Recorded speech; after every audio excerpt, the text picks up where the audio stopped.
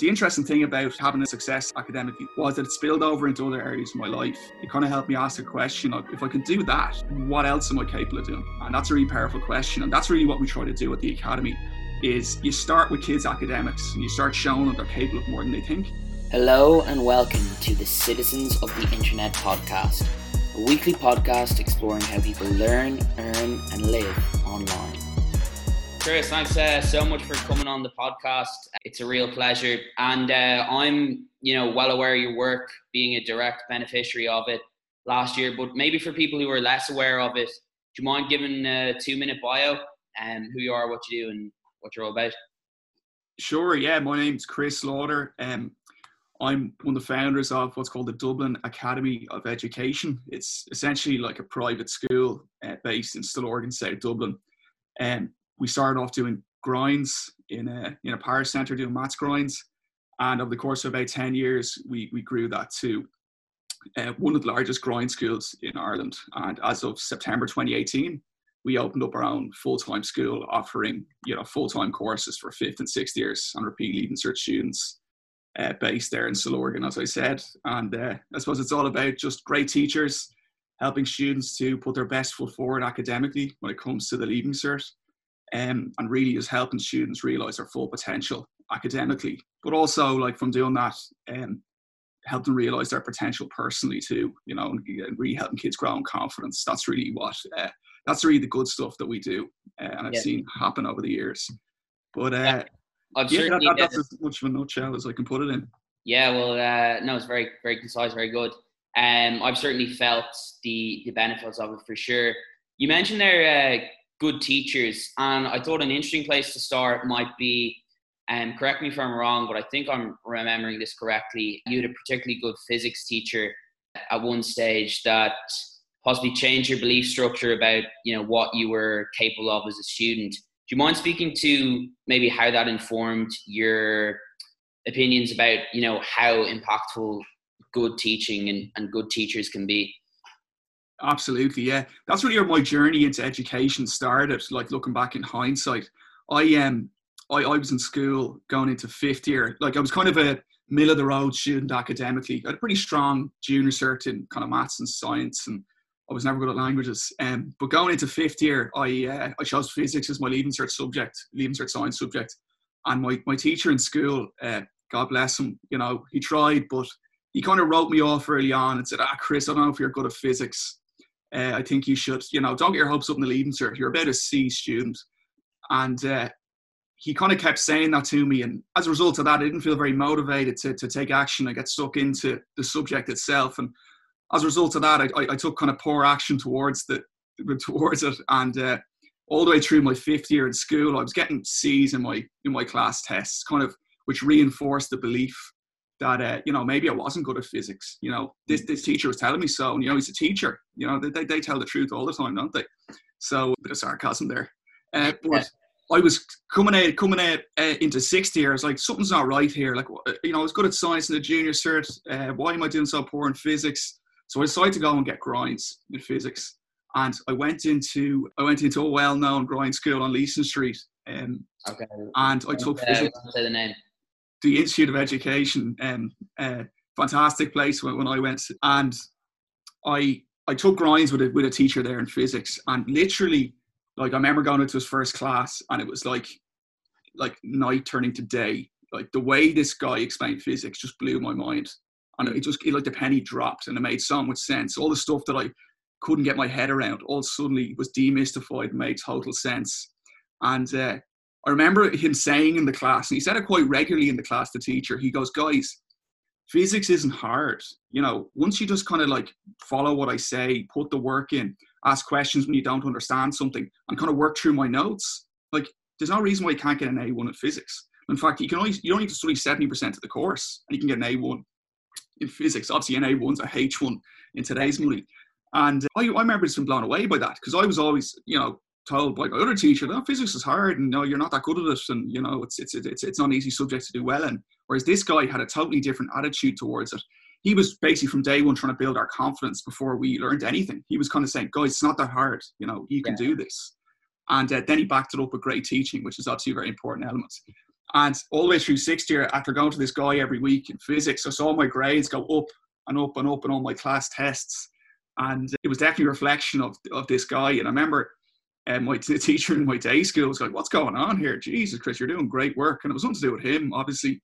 And then obviously in the Leaving Cert then, I went into the exam feeling pretty confident about it, and came out, did quite well, and I actually got an A1 in it. So in the space of about 12 months, I went from getting about 50% in class tests to getting over 90% in the actual Leaving Cert exam itself.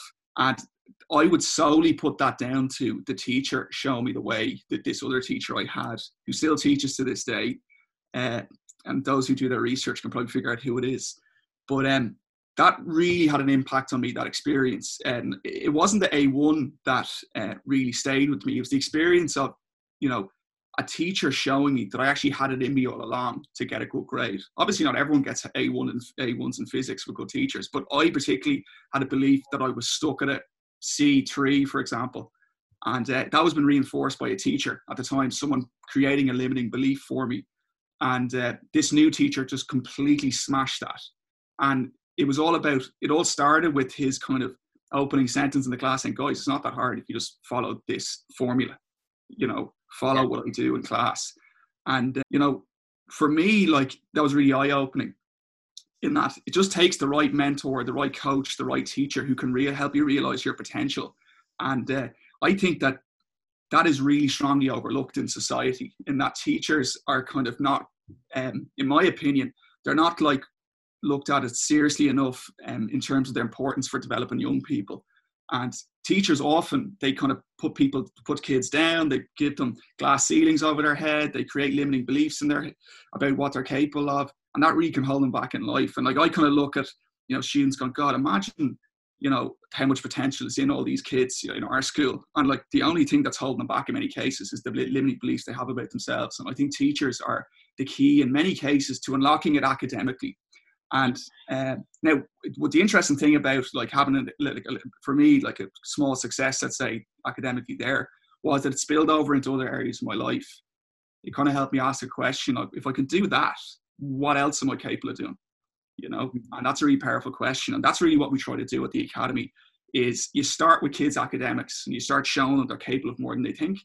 And when they realize that, they'll start asking that question. Geez, what maybe I could be good at public speaking, or maybe I'd be good leader, maybe I could be good at, I don't know, playing the violin, who knows. But I think it all starts with great teachers. So hope that's probably a bit of a long-winded answer, but no, I think you're bang on there. People need such little encouragement to just start believing in themselves and thinking, you know what, actually with a bit of work I can actually do well here. And it's not just about academics, because once you start believing positive things about yourself, you just start acting in a different way, and it's really like a self-fulfilling loop, like an upward spiral of sorts.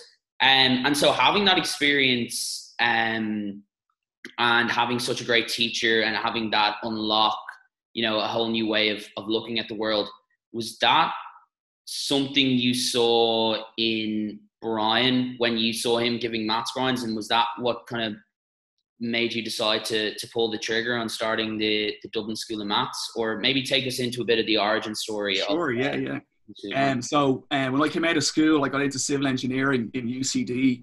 The reason I chose the course was I didn't have a clue what I wanted to do, and I was good at maths and like Lego, and that's what the guidance counsellor told me what to do. So signed up for that course, and that's where I met a guy called Brian McGovern.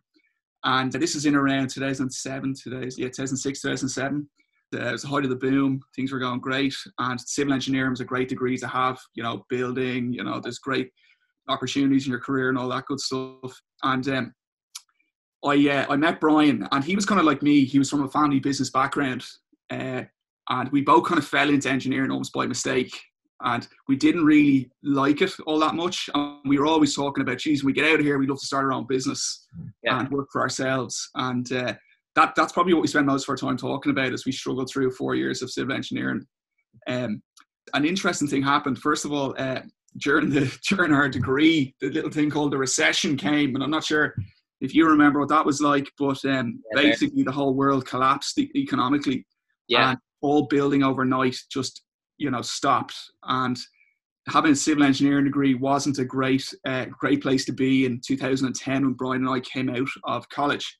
Yeah. And it was probably for the best, to be honest, because, ultimately didn't really want to be engineers anyway. And Brian and I, what's interesting as well, both our family businesses went under in the recession. So we kind of had no backup plan. We couldn't be engineers. There were no jobs, didn't want to be engineers anyway. But like the backup plans to go into our family businesses were gone as well. So we kind of had nothing to do. We had a bit of a blank canvas, which in hindsight was probably the greatest thing that ever happened to us. But while we were racking our brains trying to come up with an idea to start a business, Brian, all the way through college, did one-on-one maths grinds, and he was unbelievably popular at giving these grinds. His phone would be off the hook, and he'd be doing 15, 20 maths grinds a week on his motorbike and making a fortune out of it. In fairness, I actually got a few maths grinds from in engineering, and he was unbelievable. He was really good at maths, which is obviously a prerequisite to being a good teacher. But he was able to communicate the maths in such a way that like blew my mind. He made it so simple and so easy to understand, and used like really interesting examples to explain things. So I remember saying to him, why don't we just, rather than you doing the maths grinds one-on-one, would you just rent a room somewhere and conduct a class? And that would save you driving around to everybody's house. And he said he thought about it, but he never got around to it. So I said, why don't we start doing that? And literally Dublin School of Maths was born. We want to give it a kind of official sounding name, not just, Brian's maths classes. We want to make it sound like it'd been around for a while. So what we did was rented a room literally in a parish centre in Cabinteely and made up flyers on our home computers on Microsoft Word and just like stuck them up around the area. Actually, when I say around the area, we drove around for like ages, putting them up in every post office, supermarket, anywhere we could, from Ballsbridge down to Bray. And the interesting thing was, like, it was around the time of this thing called Project Maths was coming in. Okay. So what that was is they were changing the whole junior leaving cert maths curriculum to something that was more kind of relatable to students, because the problem was lesser and lesser kids were taking higher level maths because it was too hard. So they were trying to kind of reinvent maths and make it more relatable to kids, right? And it was meant to be all about thinking outside the box and take rote learning out of maths and make it relatable to, everyday life. And it was meant to eradicate the demand for maths grinds. But the funny thing was, it actually didn't. It probably trebled the demand for maths grinds because none of the teachers really were teaching it right. And Brian, got his head around it very fast and created notes and created class content and was just running unbelievably good quality maths classes from the parish centre. And before long, we went from 20 kids to, 30 kids to 40 kids to 50 kids a week. And it started to really take off. And that was really purely down to the quality of teaching that Brian was given in those classes, Yeah, I was speaking to Thomas Arnold on Monday for the podcast as well. And Brian was telling me he felt so strongly about the quality of classes that he wrote Brian a handwritten letter really? When he did well in his leaving cert. Yeah. No way. So he was in, that's gas. He was in that class. So I remember you saying on a previous podcast that the real growth engine for Dublin School of Maths was sheerly how good Brian was, and then the word of mouth that generated. Yeah, it was huge. So what we did was we were getting to a point where the word of mouth was good, but we were losing out on lots of customers because we had no reputation. So nobody knew who we were, bar like the handful of people that were coming through the doors to actually go to Brian's class. So what was happening was the phone would ring and I'd answer. And people were like, I saw your flyer. Can you explain to me why your maths grinds are better than the Institute's? Why would I trust you versus, a crowd that been around for 50 years? Yeah. And about half the time I'll be able to convince them to, no, come along and sit in the class and pay for it. And you'll love it. But half the time I wasn't able to. So Brian and I came up with this idea, let's just give it away for free. Let's just let people come and see how good Brian is. And once they see how good he is, they'll stay, and they'll pay for the classes. So we actually designed kind of a free 3-day maths course before we started one of the terms, in our second year. And I remember we said, look, let's go big with this. Let's advertise it all over the place. And it was kind of the start of our second year. And I remember in the first year, I think we turned over about 20 grand or something, really modest. And we kind of took all the money we'd made and we spent it all on flyers for the second year, advertising a free maths course. And literally the phone exploded. People couldn't understand how we were giving away a free 3-day maths course. Like, what's going on? And I explained that, it's free, but it's kind of, at the end of it, you have the opportunity to sign up to a full year worth of grinds with us. And people thought that was great. And like, I remember like 300 people turned up for the free 3 days. And out of the 300 people, like 150 of them just signed up. Wow. When the 3 days were over. So that really was an eye-opener for us, because not only do you have to have great teaching, you absolutely do. And that really helps with word of mouth, but you also have to have clever marketing. I think in any kind of business, I think a business has two jobs. It has one job is to innovate, do something kind of new and better than anyone else, which I think Brian was absolutely doing.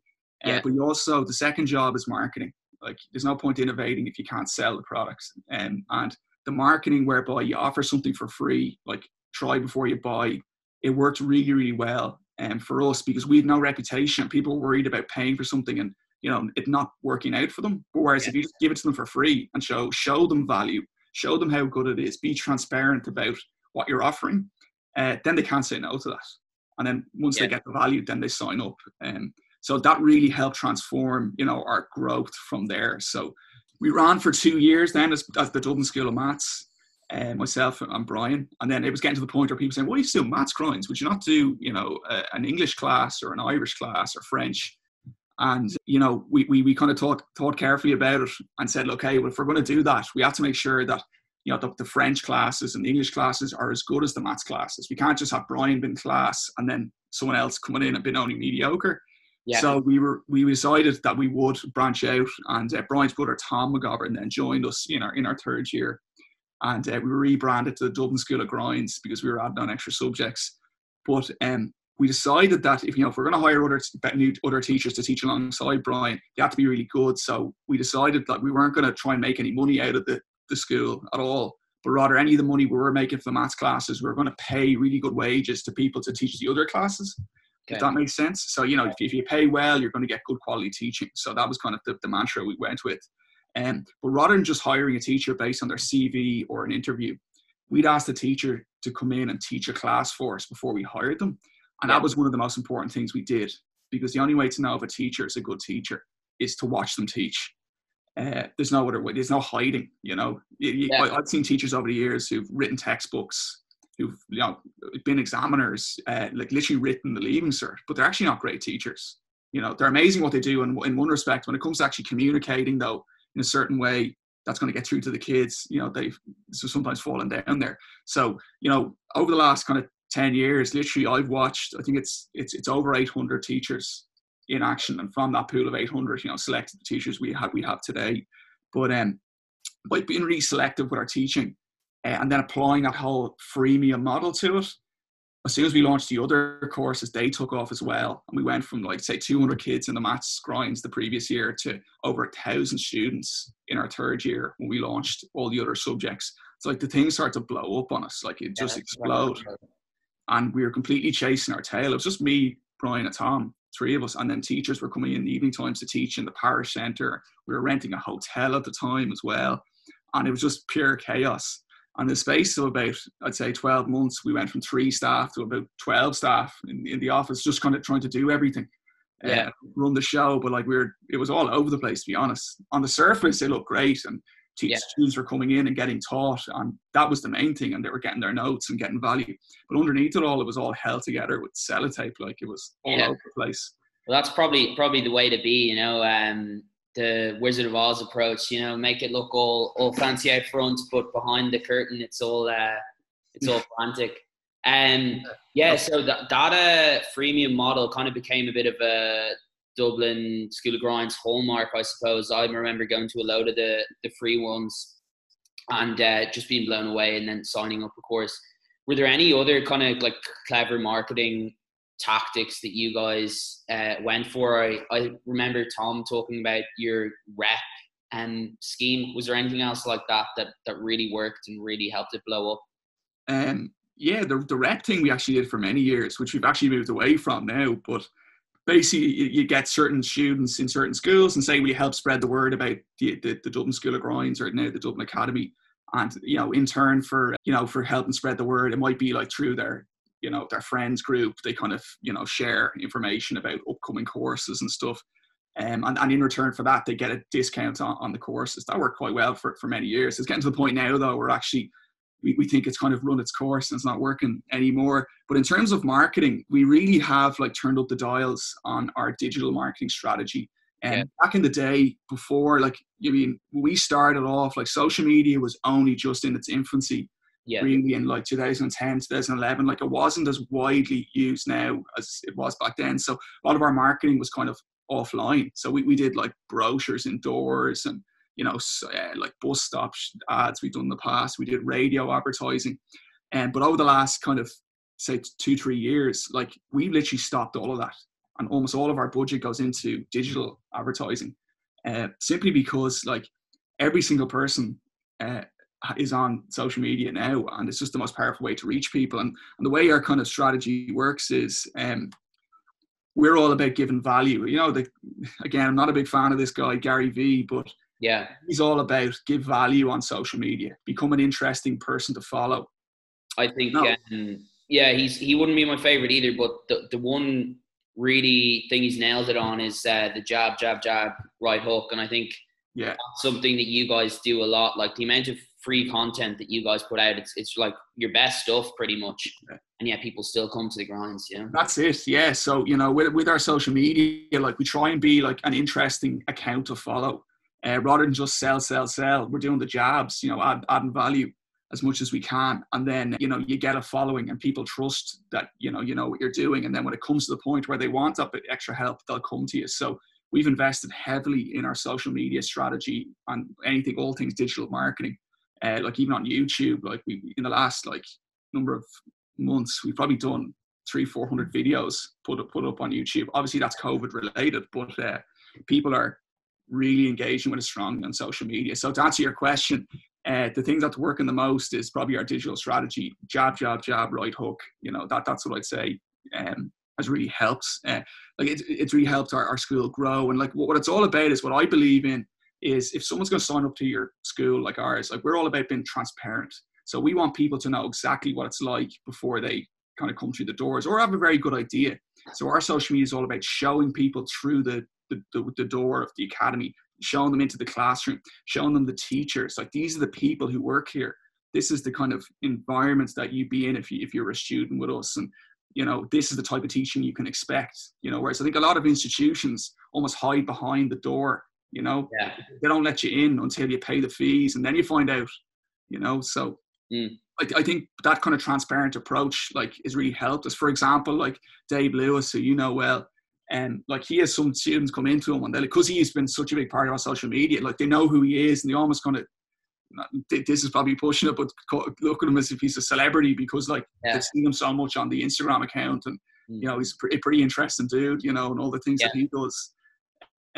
So like you're almost like we're creating these kind of personal brands for teachers, which seems to be working quite well for us. So I love that idea. Yeah, the rise of the super teacher, and I think that's important as well. Like that teaching becomes something that is really like looked up to and respected in society because they play such an important role in students and by extension like people's development.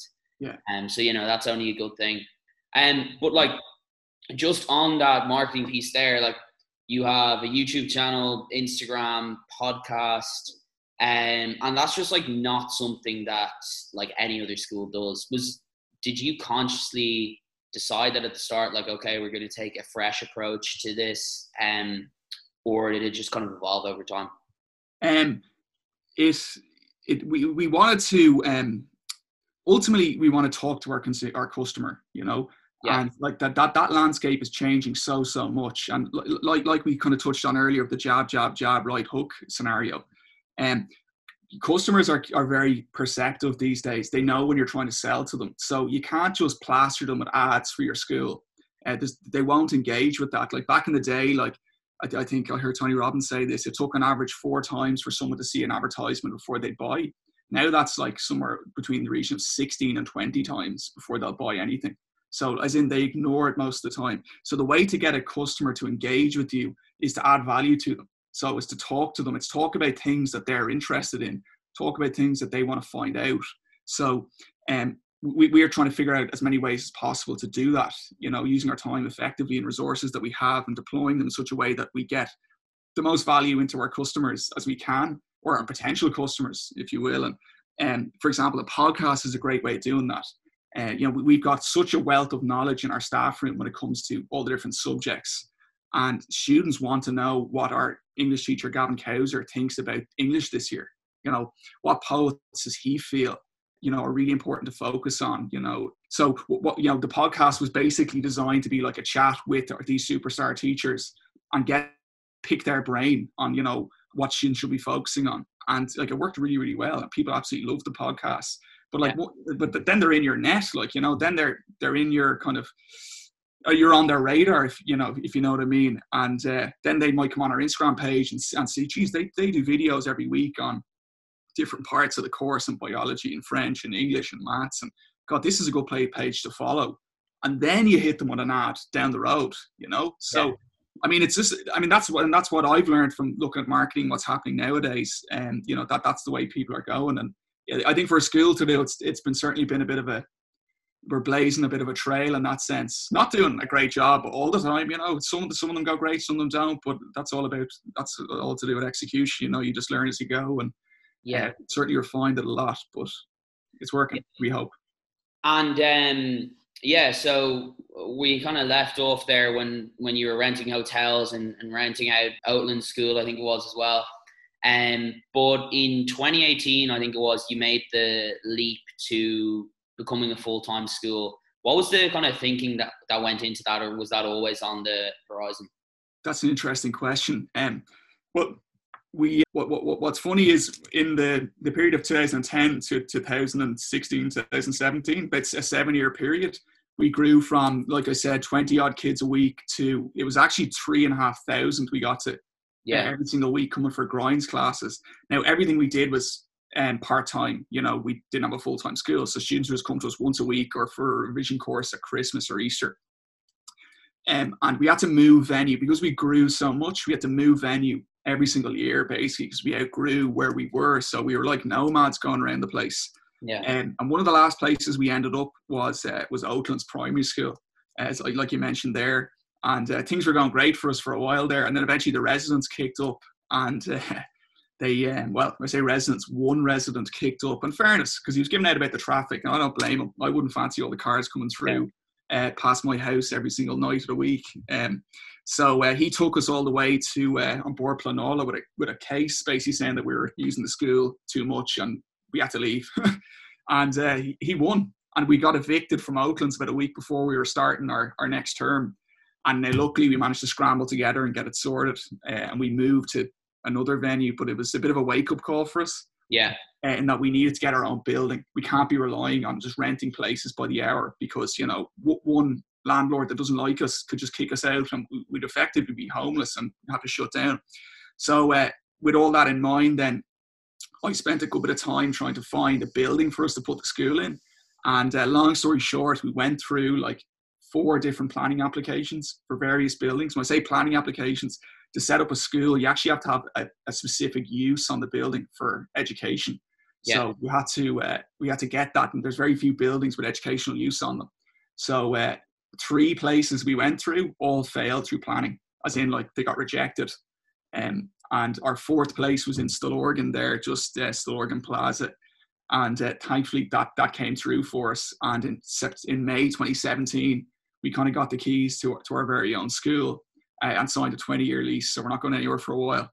But it was around about that time as well that Brian and Tom actually decided to exit the business. And I took on an investor at that point to kind of help facilitate that. And what was interesting was we had this building then, and it was empty during the day. There was nothing going on, from 9 a.m. until 5 p.m. We had 15,000 square feet that was just sitting there. And it really was at that point, we're like, okay, we're ready now to open up our own full-time school. And we made the decision, obviously, well, it was in my mind for a long time, but we really committed to the decision about 12 months before we were going to kind of open the doors full-time. So we had 12 months to kind of recruit students and market it and get people in the door. And that was a pretty interesting experience. I wasn't sure how to market a school. Yeah. I didn't know anyone had ever done it before.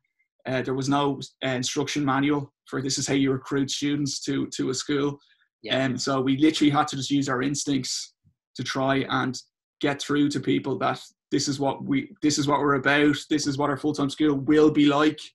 And it was a serious challenge, to say the least, because, you know, it's very hard to sell someone to something you will be doing, if that makes sense. Like, we know the track record in delivering full-time education. So it was a bit of an uphill battle, but it's one that we just threw massive action at, and we managed to persevere. The first thing we actually had to do, though, was convince the teachers to join. Obviously, you can't have a school without teachers. So we were lucky enough that we had obviously a great cohort of teachers teaching with us in the evening time, about 30 or so. And I approached, I think it was 11 of them, to say, do you want to quit your school, your safe, secure state job, and just take a gamble and work with us full time? And of the 11 that I approached, all 11 of them said, yes, I actually would love to. And that's probably a function of, you know, a new opportunity, you know, maybe being a bit jaded by the state system, who knows. And obviously economics were in their favor as well, because, you know, not to beat around the bush, you can earn more money teaching privately in a place like ours. Yeah. So that really, really helped. So we got all the teachers signed up, which was amazing. But we had about 12 months to get students in. And we needed about 150 students in the full-time school to really justify, you know, the amount of costs that would be associated with it. So I just kind of started with the end in mind, if that makes sense. I said, well, if we want to get 150 students, you know, we have to, you know, get a certain amount of students who are interested and bring them on a journey. And you're going to have a drop off of people who decide not to sign up. And, you know, we're going to probably need to get in, you know, maybe 1,000 people interested, and then whittle it down to hopefully 150 at the end of the day. So I kind of devised a 6-step process for someone signing up to a school. I kind of asked, well, what would a student need to know about our school if they're to sign up? And more importantly, what would a parent need to know? So we kind of designed this whole 6-step process where we answer questions all the way along and bring them on a journey. And by the end of step 6, they should know enough to say, yeah, I'm happy to sign up. So the first step started with someone coming on our website. And on the website, we just explain, you know, with text and maybe the odd video, what the school was about.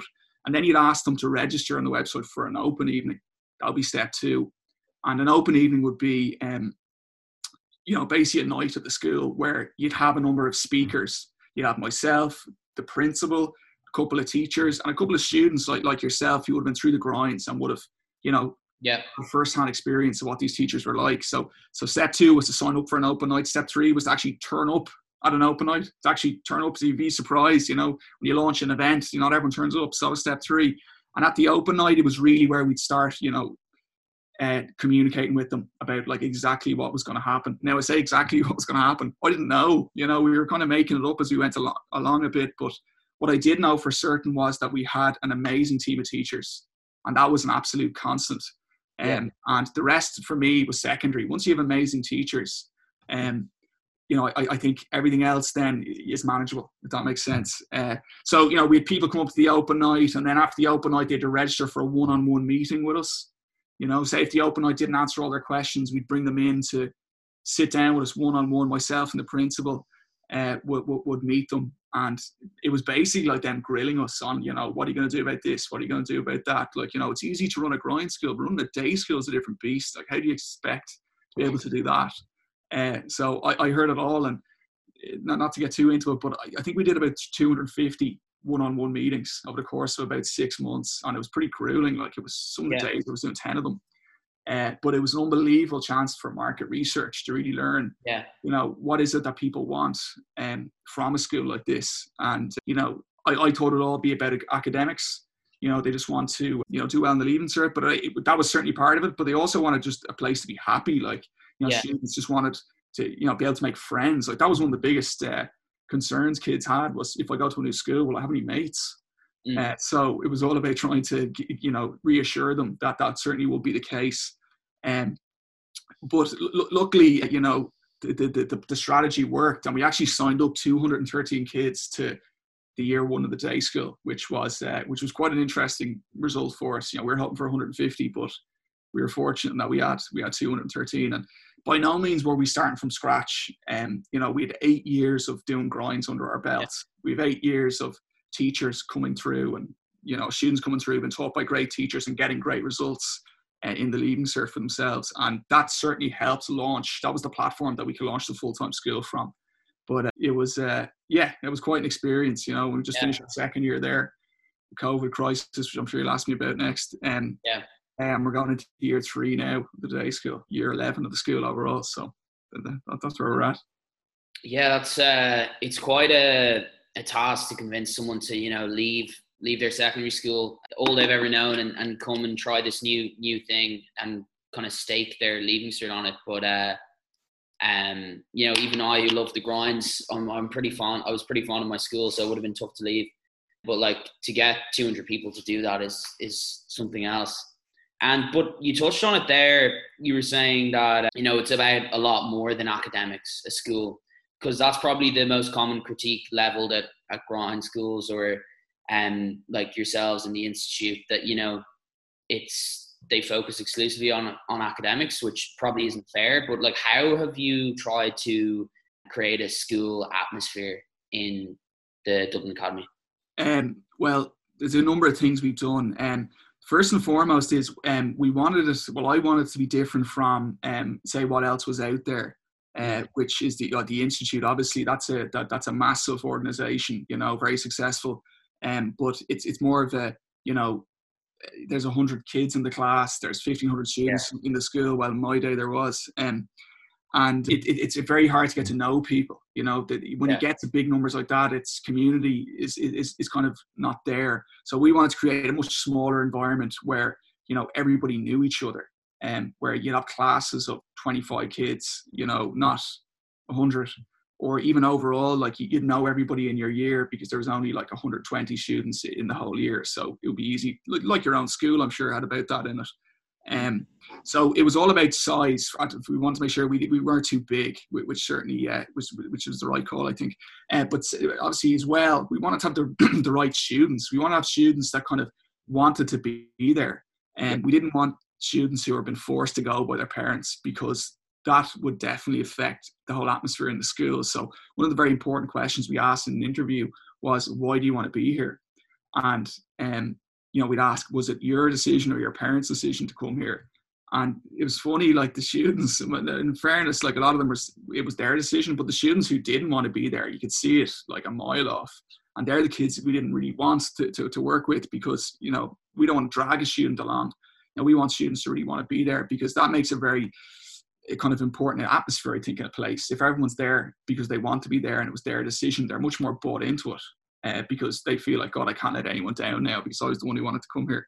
And so we want the kids who want to work hard, not necessarily all the 600 pointers like yourself, but the students who want to apply themselves and grow academically. That might be going from 350 to 400 points. That might be going from 400 to 500, who knows. So we wanted the right kids. But then what we also did as well was, we wanted to have kind of like a liberal-ish atmosphere where there was not many rules. It wasn't very militant. That, for example, there's no uniform, which is obviously that's one step. So students aren't, that they feel like it's a little bit more, not casual, but they can express themselves maybe a little bit more. And one of the really important things we did was, we wanted students not to be like afraid of the teachers. They wanted them to be their kind of like their coaches, they're on their side. So one of the things we kind of wanted to do was that the students call the teachers by their first name. So it's Rob, it's Ronan, it's Gavin, it's Katie, it's Tracy. It's not Mr. Smith. It's so, like, by calling a teacher by their first name, it actually is an amazing tool for building rapport with someone. And that rapport is so important if you're going to teach the kids, if you can get through to them. What that did as well, though, is like it got students used to talking to adults, like, on a different level. In school, sometimes you're afraid of the teachers or the principal, whereas in our school, it's more like, no, we're here to help you, and we're like your coach, we're on your team. And like, that obviously helps them academically in a big way, but it also helps build students' confidence in getting used to talking to adults, which is something that can help them kind of mature a lot faster, I think. And they kind of go into college feeling a bit more confident in themselves. Like we've had students who I remember who came in the door for the interview and they were looking at the ground and they couldn't look me in the eye, and they're very nervous. And then by the time they're leaving the academy's full-time school, like they're like different kids, like completely transformed. They believe in themselves. They're used to talking to adults. They're just much more mature and confident in who they are. So I hope that answers the question. But yeah, we were talking about it earlier and briefly, and the transition so everything's going well. First year in the books with pretty good results, and first half of the second year going smoothly, I assume. And then, like many people, like everyone, you're kind of blindsided by COVID-19. What did the reaction to that look like, and what kind of challenges did you have to deal with? So, I mean, when they closed the schools on the 12th of March, they initially said they'd just be closed for 2 weeks. And what was interesting was, like, my attitude was that, okay, just because the schools are closed, I don't think that's an excuse for us not to still teach students. I think we have an obligation to all the students here in the academy, not only in the full-time school, but in the grind school. So, luckily, as I said, we were looking at online education since about 2018, and we've been recording content, to camera, and kind of been storing it all away because we want to kind of bring this blended learning kind of into the academy. So, luckily, we were working on that over the last kind of 18 months to 2 years. And when they closed the schools on the Thursday, the 12th of March, on the Friday morning, we had 9 videographers come into the school and set up in each one of the classrooms. And all the teachers turned up to school that Friday and just started recording to the camera. And the reason we were able to do that was because we were already doing it kind of before all that happened. So it was like a seamless transition for us. Yeah. And we had to make a lot of phone calls to get those 9 videographers in. But, the funny thing about COVID was there was no videographer work. So they were delighted to come in with us. Yeah. And we set up, and literally, like, our school went from being a place bustling with students to being just a giant recording studio. And all the teachers just simply taught to the camera what they would have taught to the class.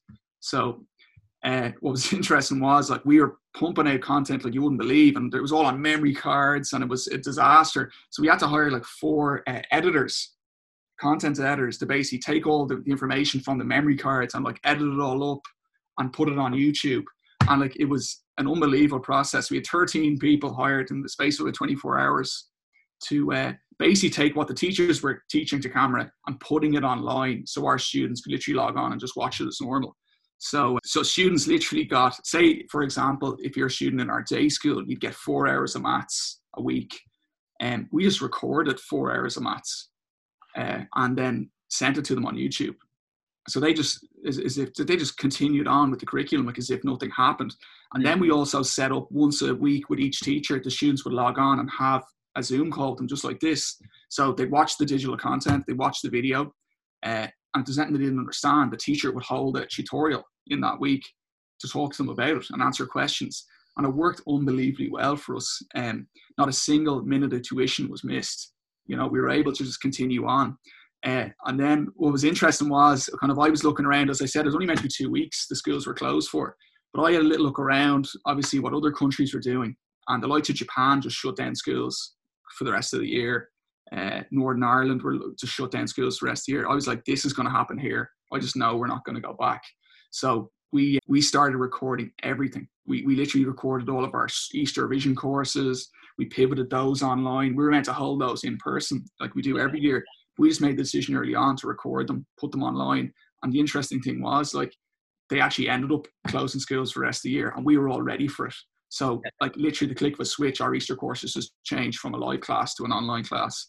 And like, it was a seamless kind of transition, which was great. And we learned an unbelievable amount about the opportunity that comes with online education, and that, like, we'd only traditionally be able to sign students up from, or help students from Dublin, Wicklow, maybe Kildare. Whereas now, like, for our, grinds courses, so we're getting people from like Skibbereen signing up, whereas they never would have signed up in the past, and Kerry and Sligo and all sorts.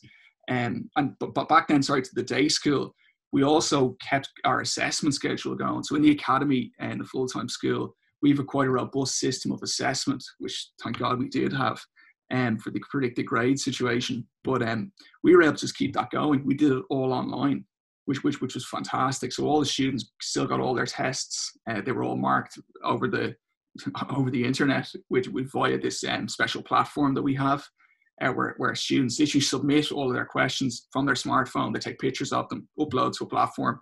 Our examiners log in, mark on the platform, and within, for example, 1 hour of a student submitting a maths exam, they had their marks back to them. So like, wow. It was, so not only our kids were being taught, they were being checked up on via the Zoom calls, and we were also assessing them all virtually.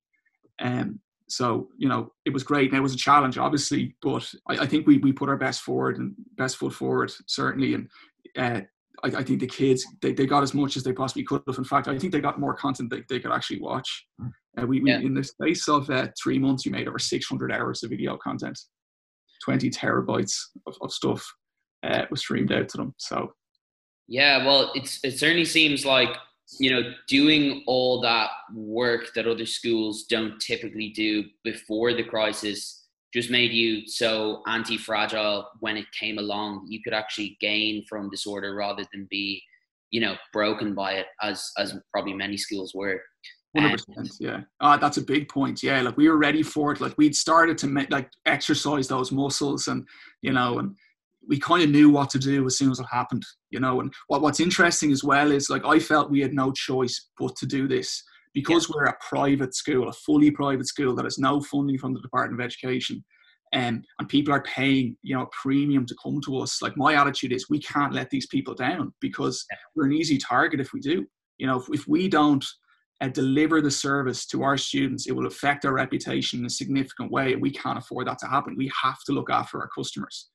And I think that's one of the benefits of sending your students to a private school like ours, is that, like, because we're like, we live and die by our reputation, and we have no choice but to deliver the goods every single time. If we don't deliver the goods, we go out of business. And I think that's where sometimes the school system can fall down, because there's no accountability in some places. And look, I'm not tarring everyone with the same brush, but I think there are some institutions that kind of went to sleep during COVID-19, and they didn't, step up to the plate. And, I know lots did, don't get me wrong, but I just from anecdotally speaking to people and hearing that, that some schools didn't react, didn't step up to the plate, didn't, try hard enough to help their kids get through this. And, I think that's, like I said, like, we had no choice but to do that, because we live and die by our reputation. So yeah, thankfully we were able to. Yeah, certainly private institutions have so much more skin in the game, keeping their students happy, and, they can't rely on government funding. Do you think that there would be more innovation in education if there were more private schools like yourself, in non-publicly funded schools, and do you think that'd be better for the school system? Yes, I think that's a very good question. The answer is yes. I think, if you, okay, let me start again.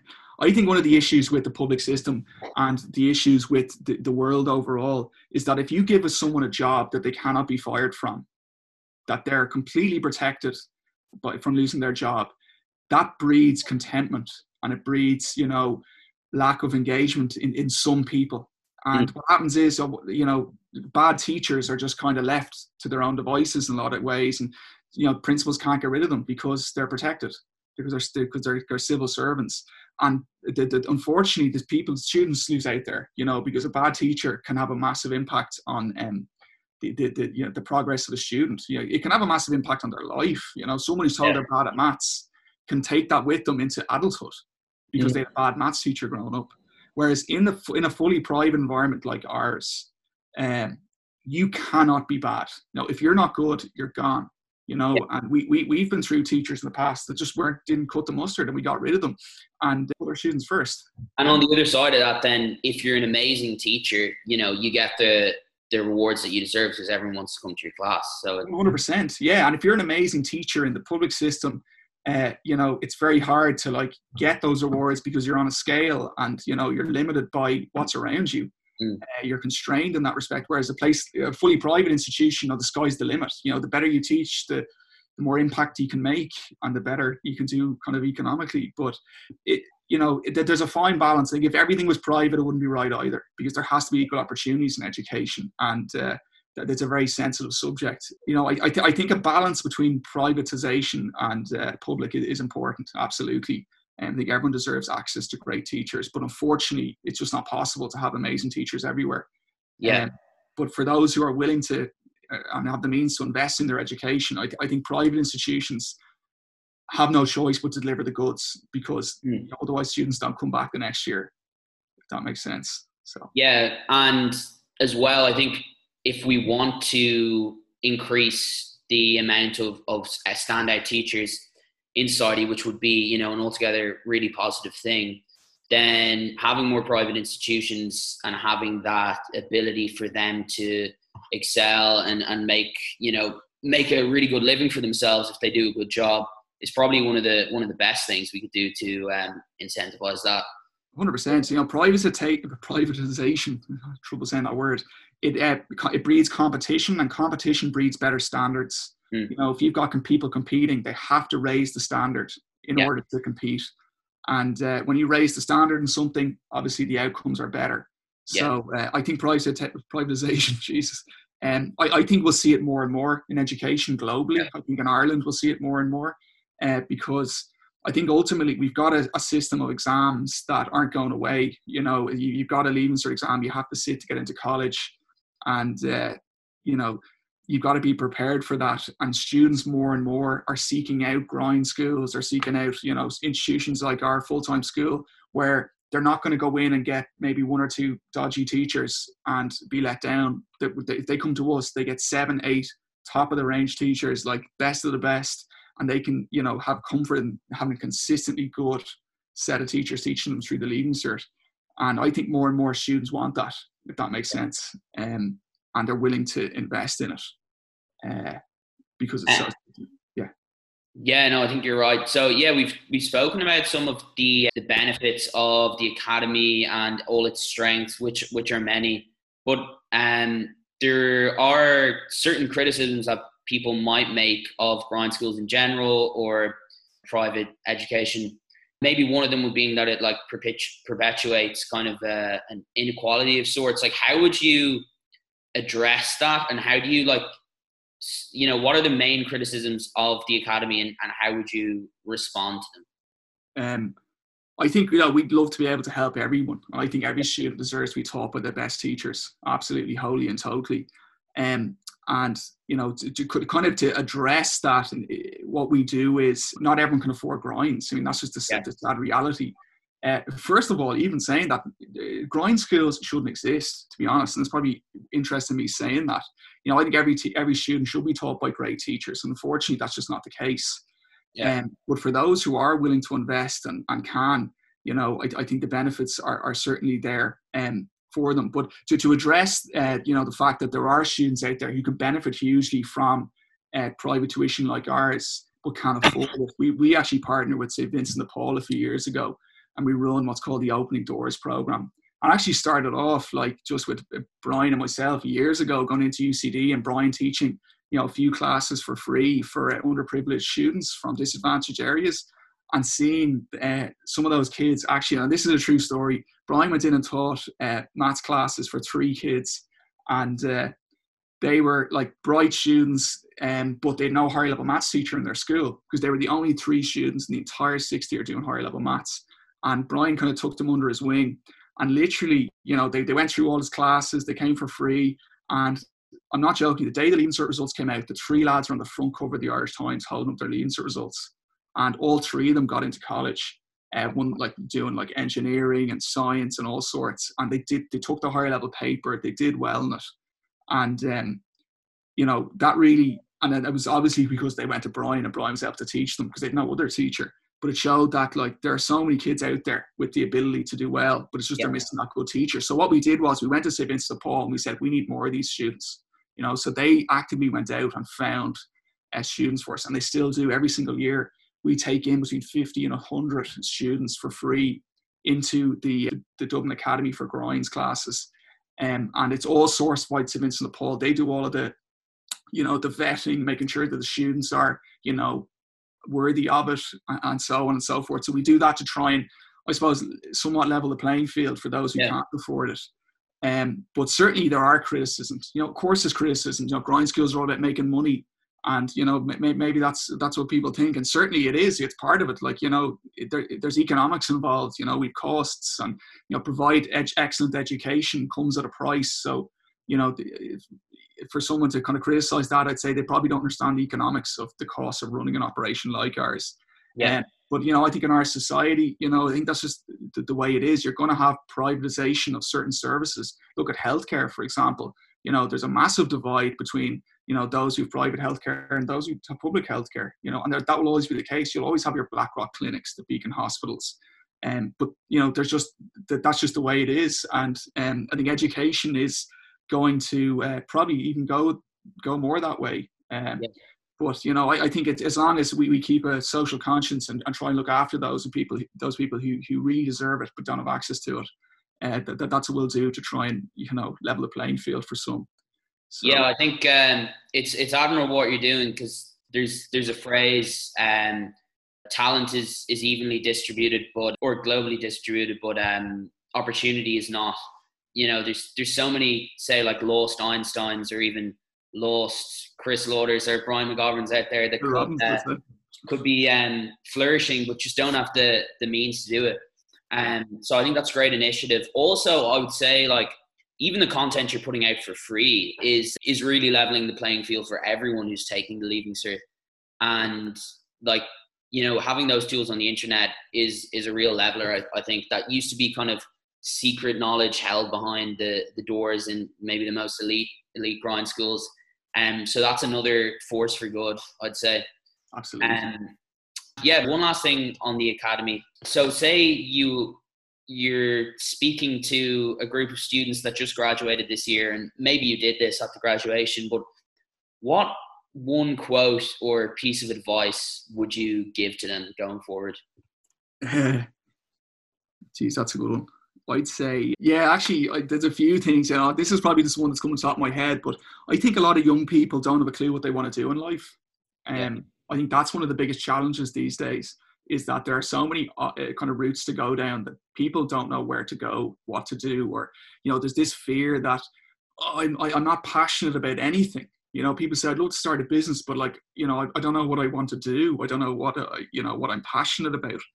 And that breeds a lot of inaction. They're like, I don't know what to do, so I'm going to kind of semi-do nothing.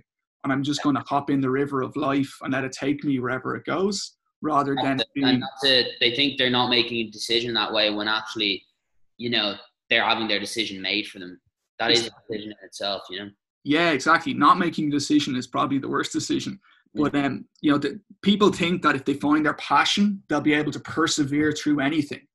If you're passionate about it, you'll be able to stay up all night working and deal with all the negativity and, power on through no matter what. But I actually think it's the other way around, that if you persevere at things, you'll actually eventually become passionate about them once you start seeing wins. So what I mean by that is, if someone doesn't know what they want to do, I'd say just start doing loads of different things.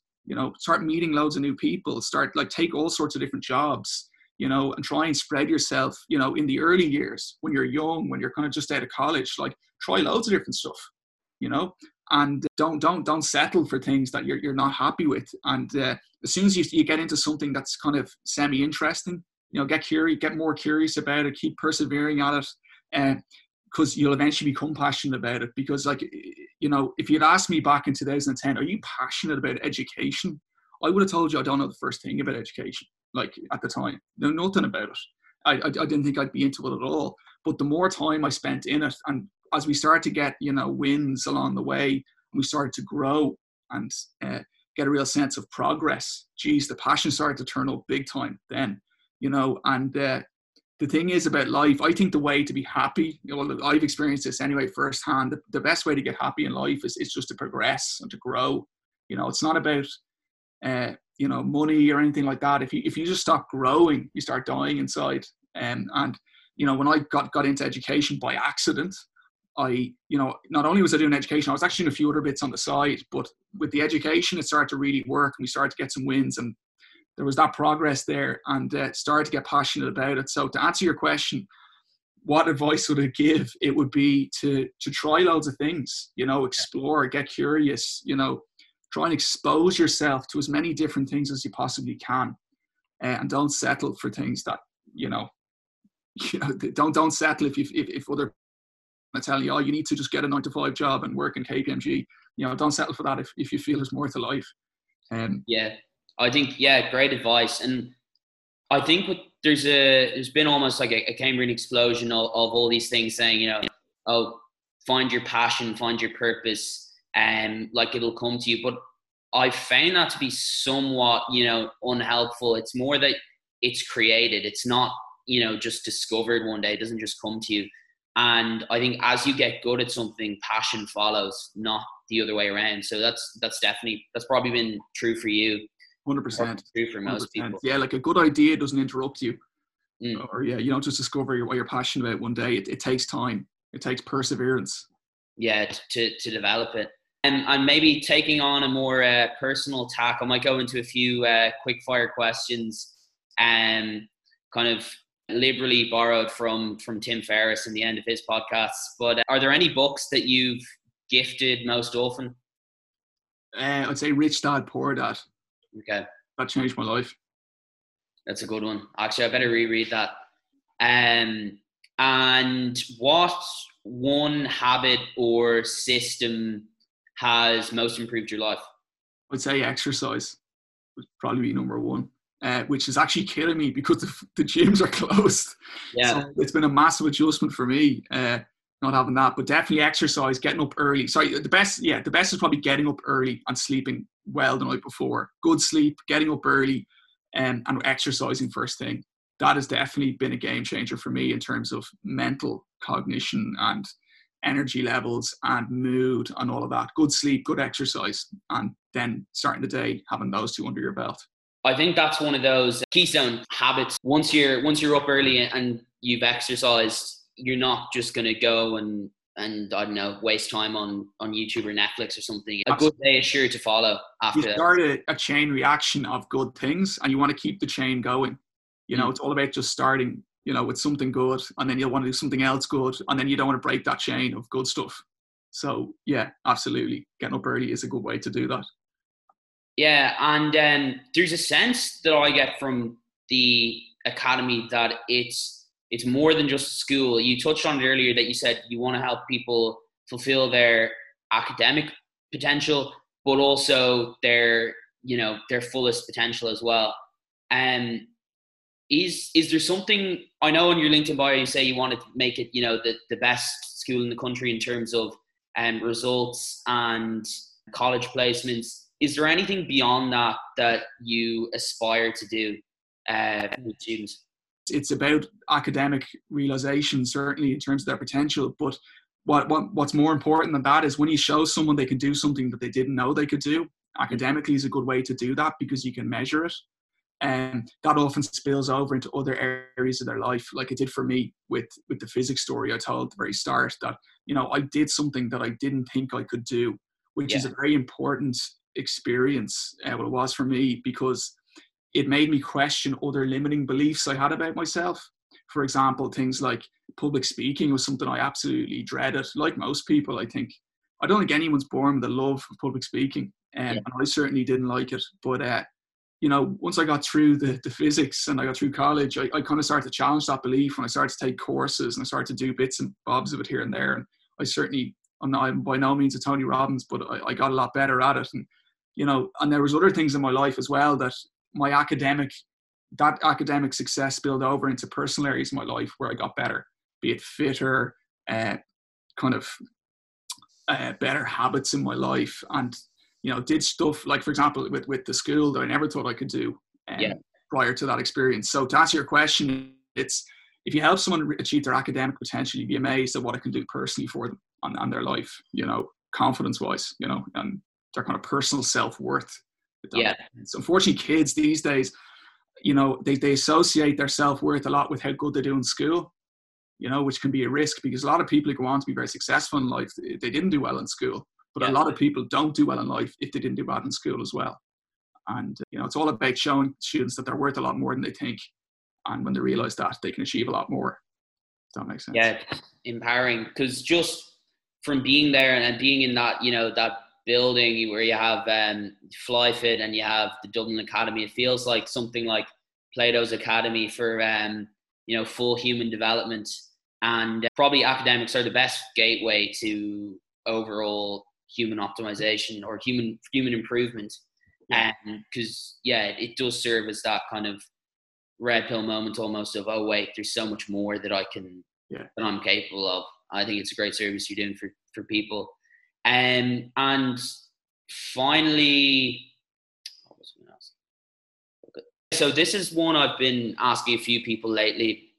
I just think it's interesting, the difference between, say, knowledge workers and athletes and musicians, and how deliberate practice, enables athletes and musicians to get better, but there's no kind of equivalent thing for most knowledge workers. So I'll put it to you, Chris. What is the closest thing you do to a pianist practicing scales each day? How do you get better at what you do over time? That's a really interesting question. So there's a book called Outliers, written by Malcolm Gladwell. Yeah, you probably read it, knowing you. And there's a thing in it called the 10,000 hour rule. So to become an expert at anything, there is this theory that you have to spend 10,000 hours doing it before you become an expert. I actually read another book that's really interesting, and not to kind of go off on a tangent, but it's called The Gold Mine Effect by Rasmus Ankerson. And it's all about looking at gold mines of athletes. So, for example, he goes into Brazil. He said, why are most of the best footballers in the world Brazilian, right? And the interesting thing is, right, in Brazil, when you're a kid, you're basically thrown out into the street to play outside because, there's just, typically in the favelas, there's not much space to hang around. So all the kids play football. It's just the thing they do. They all play football in the street. And by the time the average Brazilian is 13 years old, they play 10,000 hours of football. To compare that to the average man from the UK, the average footballer from there, they're around 30 years of age before they play 10,000 hours of football. So you've got a 13-year-old kid who's done 10,000 hours of football. How good of football is he going to be versus someone who doesn't have it? Obviously, you can't even compare the two. So, with that principle in mind, one thing I want to try and get better at is, just my psychology. In life, I think something Tony Robbins says, who's, again, a big hero of mine, he says success in life is 80% psychology and 20% mechanics. So what he means is it's 80% of success is what you think, what's going on in your head, and 20% what you actually do mechanically. So the actions you take and so on and so forth. So my goal is to try and have the best psychology I possibly can. And the best way to have a good psychology is to work on it, is to feed your mind information. The interesting thing about your brain is if you start spilling information into it, more and more every single day, good information starts coming back out. If that makes sense. You'll start saying, you'll talk differently, you'll think differently, you'll act differently. And so every day what I try and do is, whether it's read or listen to stuff, probably like most people, I think you're one of those as well. I like to listen to a lot of stuff. So I'll try and consciously put at least 30 minutes a day into learning, be it from literally on YouTube, just whip out a bit of Tony Robbins. There's an unbelievable amount of content there. Now you might need a Tony Robbins, but there's Tim Ferriss. There's hundreds of these kind of self-help gurus out there that can help you learn and grow. And reading has certainly been a big part of my adult life. As a kid, I was a terrible reader, really crap. I'd never read because I just didn't really get stuck into it as a young lad. But definitely reading books has totally changed my life, because the amount of information out there that you can pick up and then apply in your own life is unbelievable. Yeah. The thing about success is it leaves clues. So if you want to do anything in life, no matter what you want to do, there's probably someone else who's done it before out there. Yeah. And, if you can just, get the model that they used, or if you can apply what they learned or apply what they did to your own life, you can copy it. It's something like baking a cake. If you just follow the recipe, you'll have the same outcome. And so what I try and do is work on my psychology, as much as I can every single day, and model people who've done what I want to do in life and try and follow what they've done, because success leaves clues. So that'd be one of the big things I kind of done. Now, I haven't done it all the time. To be honest with you, during lockdown, I thought I'd be reading books 3-4 hours a day, listening to podcasts. I didn't know it. I actually stopped everything. And so by no means have I been perfect in that regard, but it's something I try and get back to as much as I possibly can, is constantly learning. For example, like Bill Gates, you might know, he reads like 50 books a year. You know, if Bill Gates can read 50 books a year, I don't think anyone has an excuse not to read or learn more. So, yeah. Yeah, no, lockdown issues aside, I think we all might have fallen off the wagon somewhat. But yeah, I think reading is just so powerful. It's like having a conversation with the brightest minds from all of the generations. And you'll find that there's always someone who has like some kind of insider answer to whatever you're struggling with at the time. Even if no one's ever opened up, you know, transitioned from a grind school to a full-time school, in Ireland, you'll find something, you know, analogous to it, like someone building any type of empire or any type of community. You can draw comparisons and certainly learn from it that way. Chris, thanks so much for coming on. I've definitely learned a lot, and I think one of the main takeaways will be, you know, it's easy to get, you know, try and be too glamorous with coming up with great business ideas and dreaming up these ideas, but in reality, you know, what you guys did was just productize something that Brian had been doing all along and was really good at, did it really well, and, you know, put the work in to make it something really special and delivers a lot of value for people. So, just as a customer, I want to say thank you, and then as podcast host, I want to say thank you for a great podcast. Pleasure, Will. Thank you very much for having me on. I loved our chat.